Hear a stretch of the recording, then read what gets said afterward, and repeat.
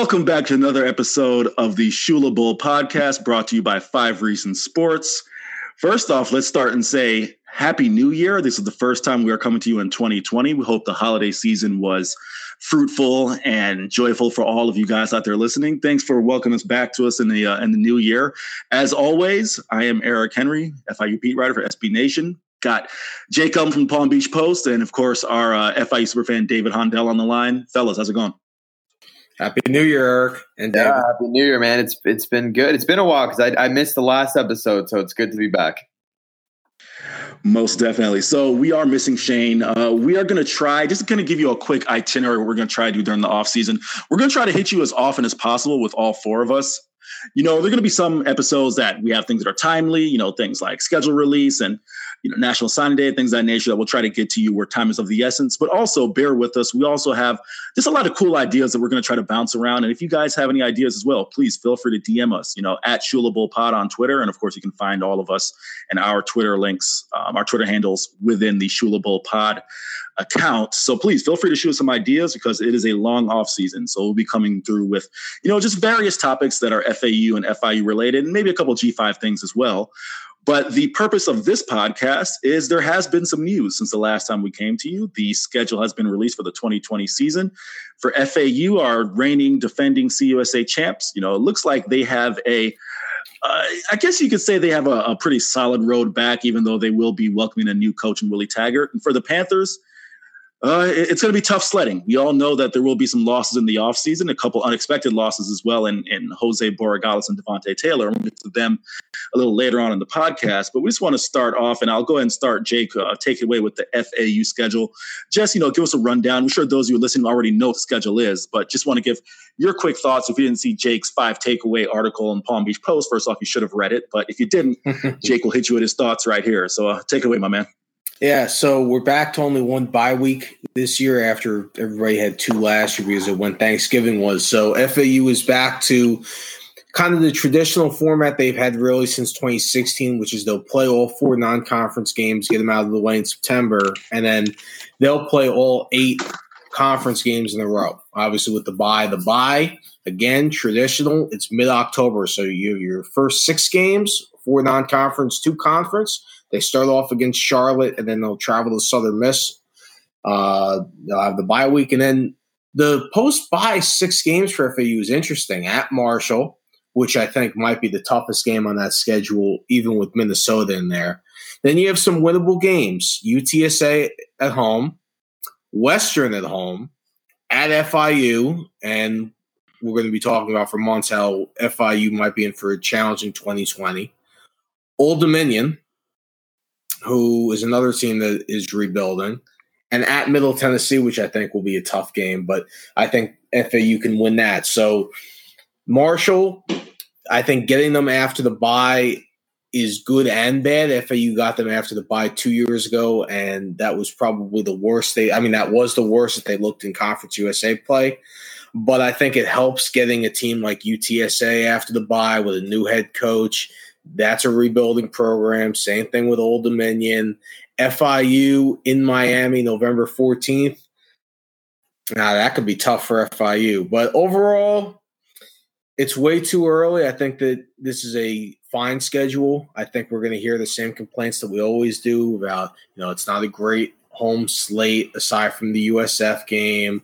Weather is always up in the air. I mean, I remember saying last year in like August, hey, who knows? It could be 30 degrees in Virginia at Old Dominion in late October, and it was like 65 and beautiful. So it's way too early, but I have no major issues with the schedule. Before I go, David, do you have any quick thoughts on FAU schedule?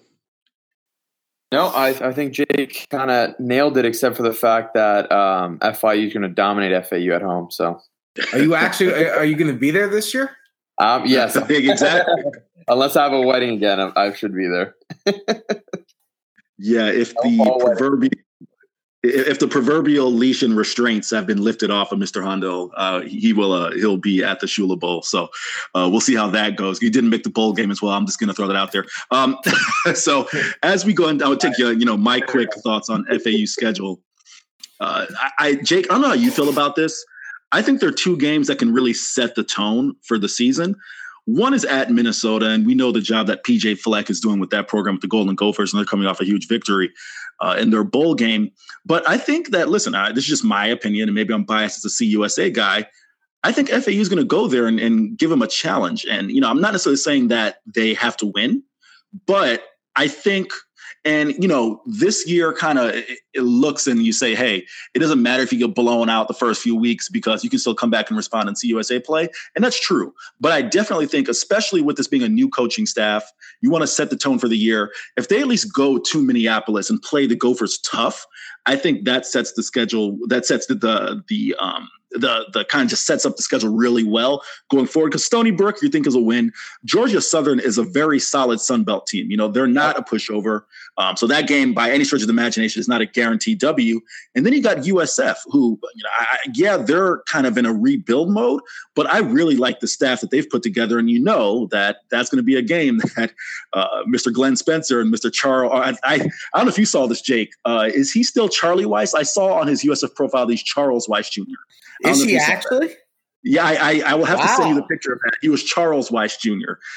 So I don't know if that's a Mitch/Mitchell Trubisky thing going on there, but maybe because he changed his Twitter too to Charles Weiss Jr. Yeah. So okay. I don't know if that's what it is, but we have Mr. Glenn Spencer, Mr. Charles Weiss Jr. We'll have that one circled to play against the Owls. So I think that those 4 games, so not really the Stony Brook game, but those 3 games will really set the tempo for how that schedule may play out heading into Conference USA play. I think there's 3 games I'm really interested in from afar. And from afar, I mean almost 8 months away, less than 8 months away. Season will be here before we know it. Minnesota, obviously. Georgia Southern, very good Sun Belt team, triple option. Are they triple option? Yeah. Yes. I was going to say that, these teams are the option teams, but what if it's like a double option? Triple option. FAU struggled against those teams in the past.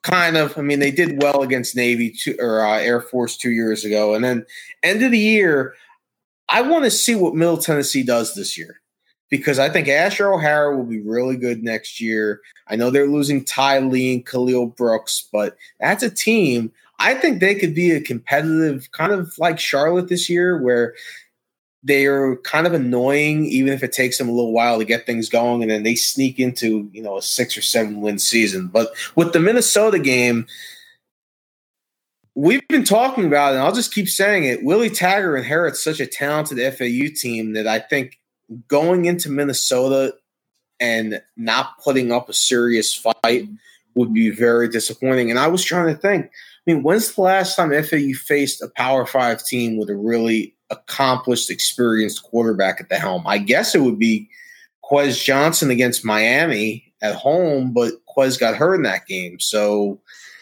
you might have to go all the way back to Rusty Smith against Nebraska in 2009. So it's been a while. And that 2009 FAU team was talented, but this 2020 FAU team on paper should be far more talented even after all the guys they're losing. So I said this even before we knew the exact specific dates of the schedule. I think anything less than 8 wins in 2020, so long as everything goes to plan, because look, Chris Robinson is banged up for a little bit.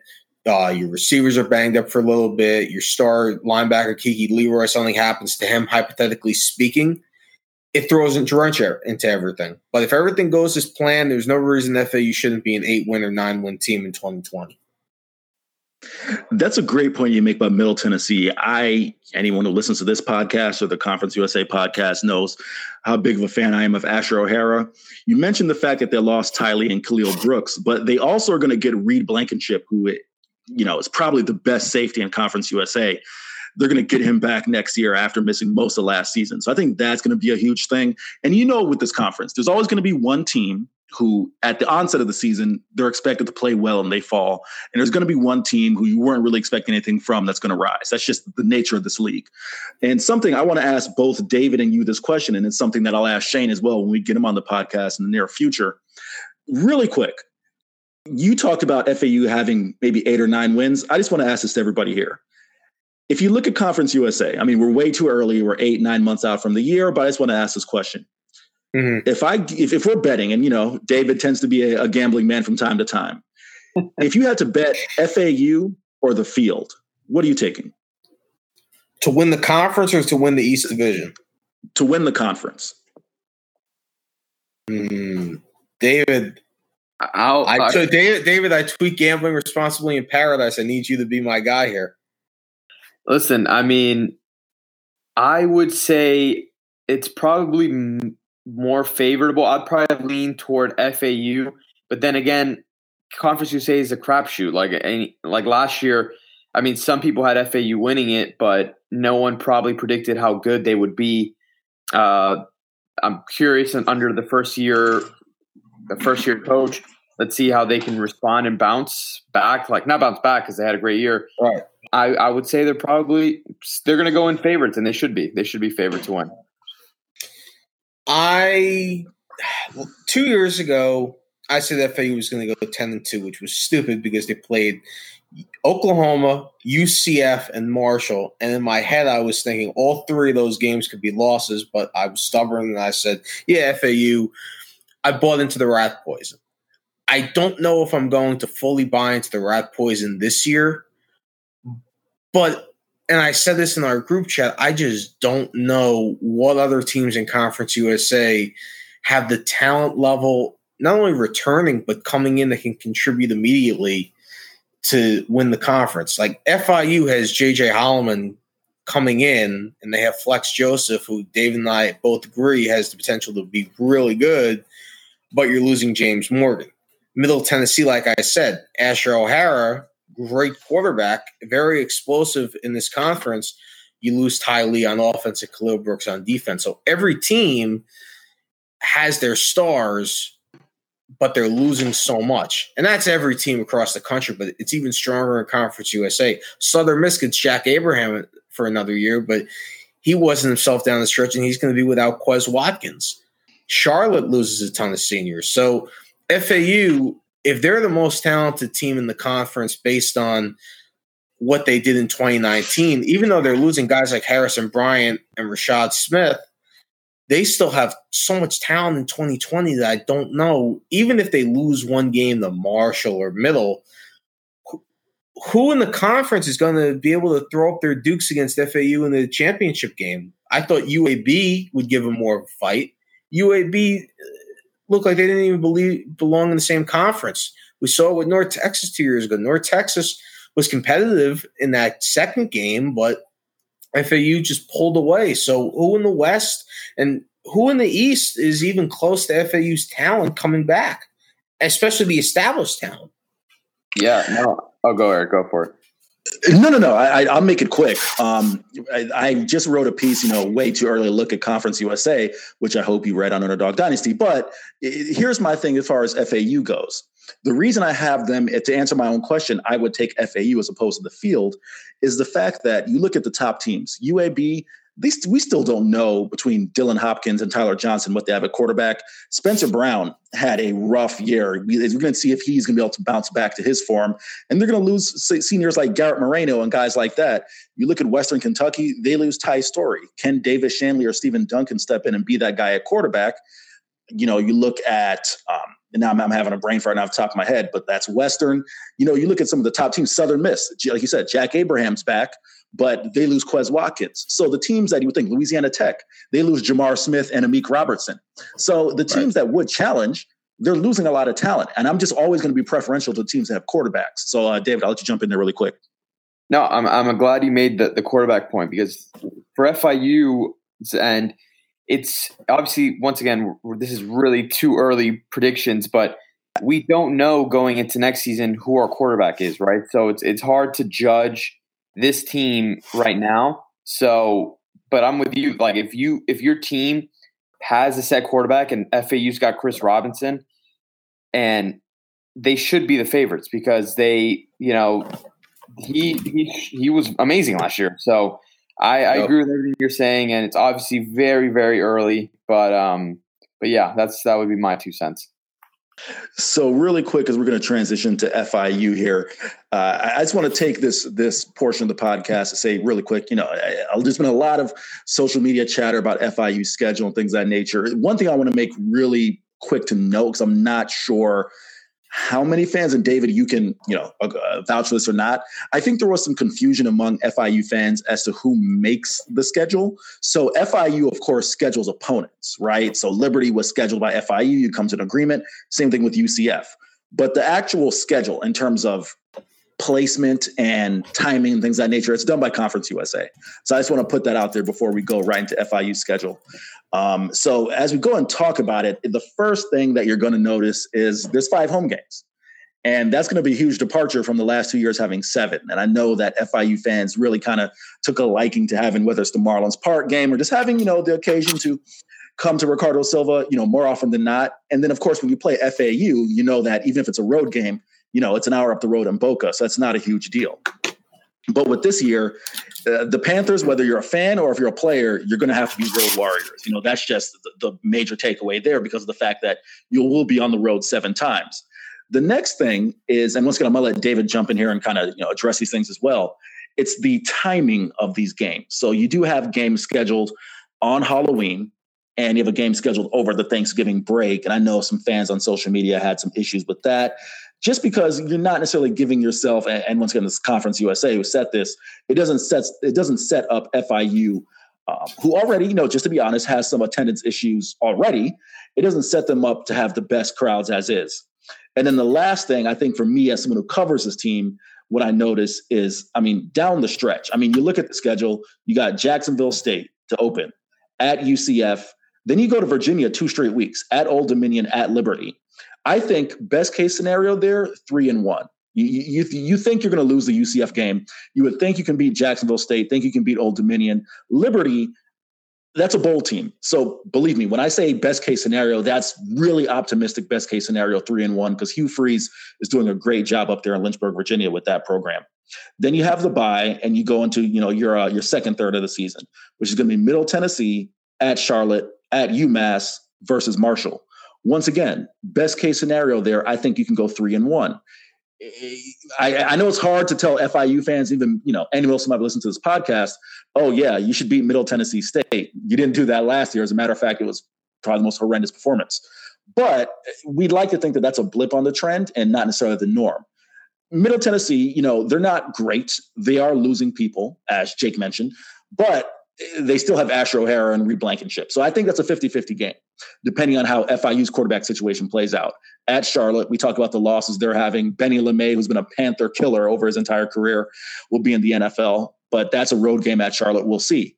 At UMass, let's not even entertain the idea that FIU could lose that game, because if FIU's losing to UMass, we got a whole other set of issues. Versus Marshall, okay, you think you haven't beaten Marshall in the past 2 years, and they're returning Isaiah Green, so that could be a loss. Then you look at the last 4. UTEP, you'd like to think you can beat UTEP. I really hope you can beat UTEP. But then FAU, Western, and Louisiana Tech to close the year, that's a murderer's row. There's a chance, once again, best case scenario, in my opinion, is 1-3. So with that being said, David, I'm going to let you take it away. Just your thoughts from the fans' perspective in terms of what you see on the schedule and just your overall thoughts. Yeah, a lot of the fans are pretty upset about the scheduling. I'm going to be honest with you. I feel like FIU fans have been a bit spoiled the past 4 years with scheduling, because literally we've had 7 home games in the past 4 years. Like each year we've had 7, and now we've got 5. But I'm looking at the home games that we've got, and we've got FAU, Marshall, La Tech, which are really good teams, and then Middle Tennessee. Obviously the terrible game last year, but they're always, it's always a tough game. And then obviously we kick off the season. So I actually don't have a problem with the 5 home games. Obviously I want 6. Everyone wants more home games that you can go to. The biggest issue, but the 2 games that you mentioned, the Halloween game after Thanksgiving game. The Halloween game is you can't really avoid it because Halloween lands on Saturday this year. So I'm sure all schools are going to be dealing with that.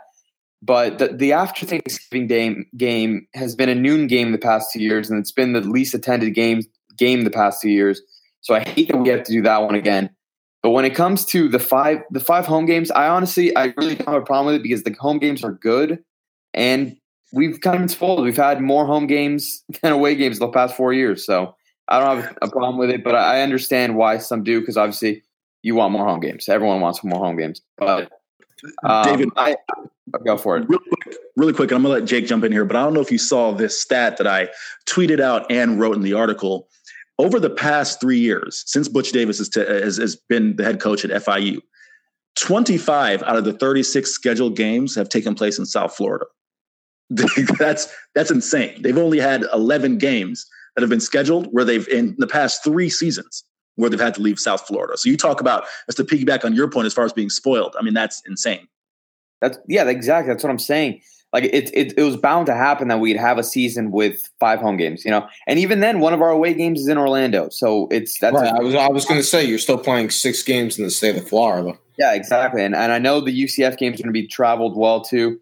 The bounce house is a fun place to go, and so I don't have a problem with the schedule. Now, let's just see if it is a bit of a gauntlet, like you were saying. Let's see how the team ends up. The team that we see week 1. Let's see how they can handle it. I think my biggest thing when I look at FIU schedule, it's 2 things. It's number 1, it's that murderer's row in the final 3 weeks. FAU at Western, which Western Kentucky, Bowling Green in mid-November, late November, is cold, especially compared to Miami, and La Tech at home. But I was really surprised that Conference USA, they can't control the out-of-schedule dates. The out-of-conference dates. So they already know going in, okay, Jacksonville State comes to FIU on September 5th, and FIU goes to UCF a week later. But to pencil in Old Dominion on the road that week, and I don't have Old Dominion schedule in front of me, I'll pull it up in a second, but at some point you would think that the conference and all the parties involved in making the schedule would say, okay, we're going to have over a month between home games. That seems a little unfair, even if FIU is going to UCF, which, okay, I mean, it's, a 4-hour drive from where FIU's campus is, 4.5? Probably a little less than that. I mean, I think I can make it from FIU to UCF in 3 and change. Yeah, I don't know. I just think to go, 35 or so days without a home game, it just seems unfair. Like, you look at Old Dominion's schedule, Wake Forest, Hampton, FIU, Middle Tennessee. That's the first month. All of those games are home. If FBS schedules is right. So Old Dominion, that can't be right. But let's say it is, because let's say Hampton, FIU, and Middle, right? That's 3 straight home games. That just seems a little unfair to me to say that, okay, we're going to have one Conference USA team with back-to-back home games in the first month, but we're going to have another that plays at home on September 5th and then doesn't come back to RSS until October 10th. So, David, I'm going to get into just kind of, my quick, key points and key dates for the FIU schedule. But I want to ask you this once again as a fan. My biggest concern, I think if you're an FIU fan, is this. Let's assume that Jacksonville State is a win, right? Old Dominion, you can't just chalk that up as a win. That was a tough game last year, and they are going to be improved. Lawrence Garner and Keon White. If I say Keon Davis one more time, I'm going to get called out by Old Dominion fans. Keon Davis was a running back for Marshall, but they have 2 studs on the defensive side of the ball. Worst case scenario, David, you play that home game 9-5, you get the win in Jacksonville State. Then you lose to UCF, you lose to Old Dominion, you lose to Liberty. Can you imagine what the attendance will be 5 weeks away from RSS and you're a 1-3 team? No, I mean, I can imagine it because I've seen it. I've seen the lows of the attendance. But, at the end of the day, listen, if you want the attendance there, obviously everyone wants the attendance. We want to build that fandom, but you got to win these games. You got to win games. Old Dominion, obviously, it's not no game we should take for granted like last year or this past year. I mean, me and you, we predicted 10 wins. I think I'm done predicting wins. But he's not. No, he's not. Yeah, I know I'm not. You got to go in and win games. Some games that you're not supposed to win. But the Old Dominion game, I mean, obviously super far in advance, but we should it should be a win. Obviously, it's not a lock, but if you're a good team, you have to go into schools like this and win these games. So you're just at this point, you're just hoping for wins just to also raise attendance. Because if you're saying if worst case scenario we start off 1-3, the attendance is going to take a hit, and it's just bound to happen. By the way, Old Dominion does start off with 4 home games. They don't travel until they go to Connecticut October 3rd. So, there's some weird schedules in Conference USA this year. But I agree with you, David, and that's every team though. You need to win the games that maybe you're not supposed to win, and I thought FAU did that last year with 2 games. One of those might sound a little crazy in hindsight. That was Charlotte. Charlotte, they hadn't looked great that first month, but things were kind of set up like this is a game where FAU could struggle. They were banged up that game. James Pierre didn't play. The running backs were still trying to get their footing. The offensive line was still trying to get their footing. And FAU, came out of the gate swinging. They played great. And then the other game was Western, on the road, against a Western team that at the time was still tied for first place in the conference. And FAU held Western off and won. So this year, the 2 games, is it 2? I mean, I think that Liberty is one of those games that FIU has to go in and maybe surprise people and win. And I think the other is Charlotte. So really quick, just want to give a couple key dates here in terms of FIU schedule. I think the tempo setter is going to be that Jacksonville State game. I know you think, once again, FCS opponent should be a victory. You know what was tough? New Hampshire. So that was a tough game for 3 quarters. So that's one key date.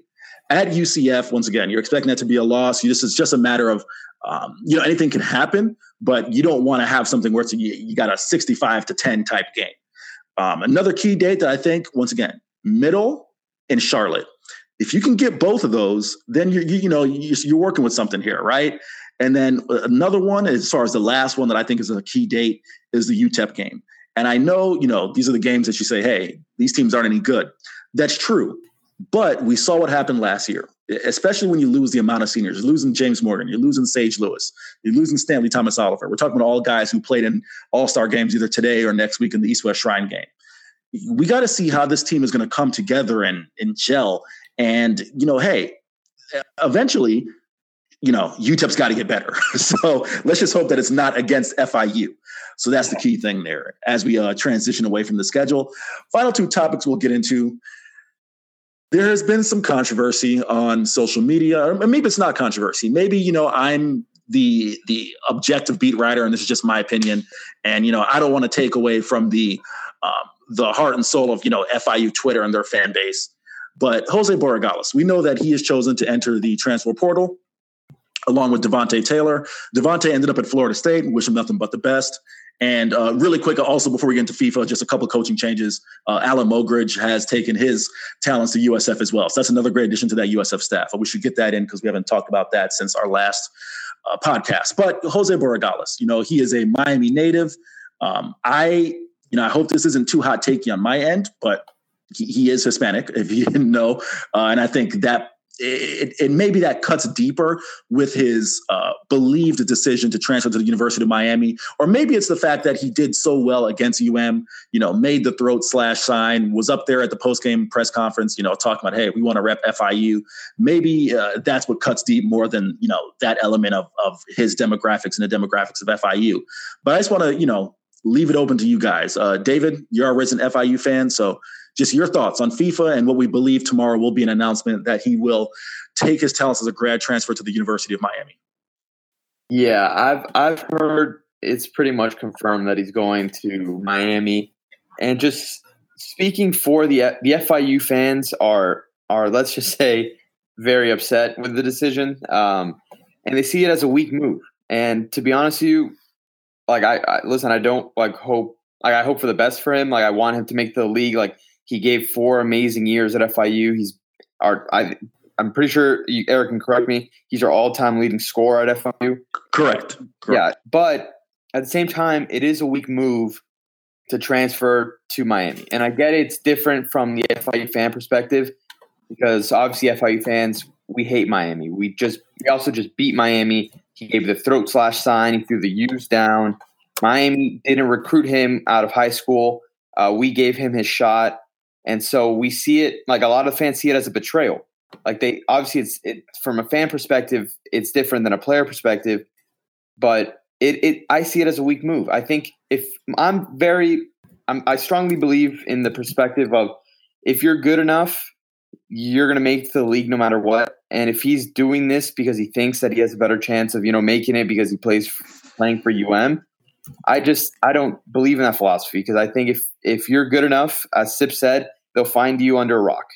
And so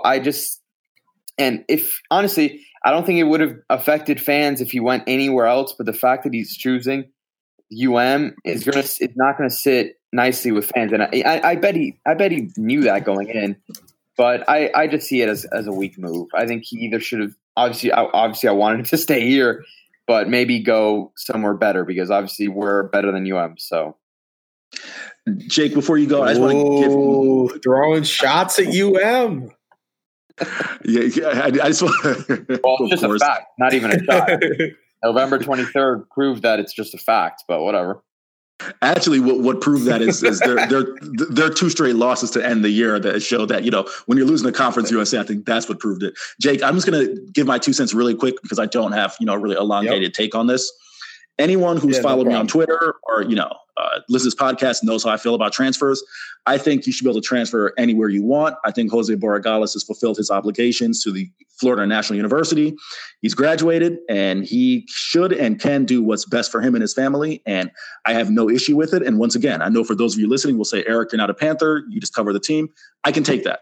I can completely take that. But just so you know, if Mackenzie Milton transferred from UCF to USF, right? Because Dylan Gabriel is entrenched as a starter and USF offered him a chance to play, I would have no issue with it. I just don't. I have to be consistent when it comes to transfers. I don't have an issue either way.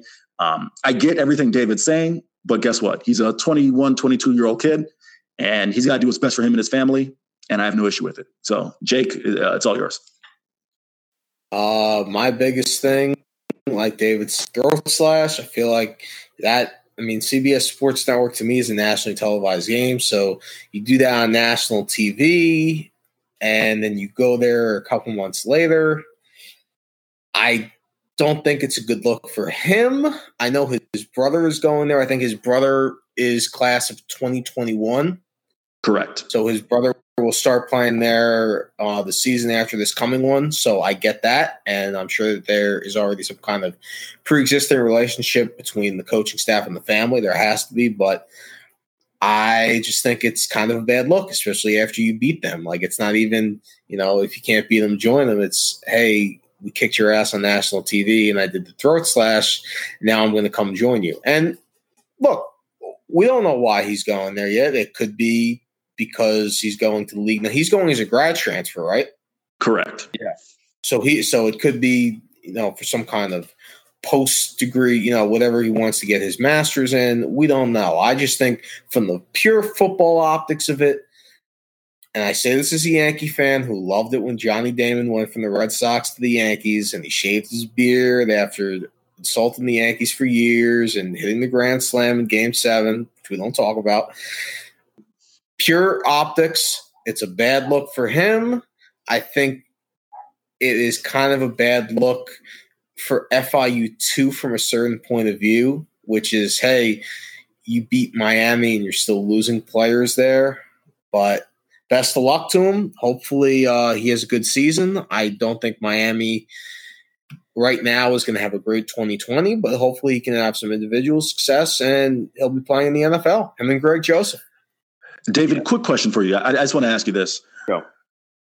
You follow this program as much as anybody, and you're involved in, fan chats and things of that nature. I'm going to ask you not to betray the confidence of the people who are in those private chats, but this year, what was the overall theme of Jose Borregales before let's say before the Miami game. What was the overall feeling on Jose Borregales among FIU faithful? Yeah, it was definitely a roller coaster season for him because he was off to a bad start, and a lot of people are huge fans of his, but a lot of people were critical of him the way he started, and then obviously the way he ended, everyone was kind of back on the Borregales train.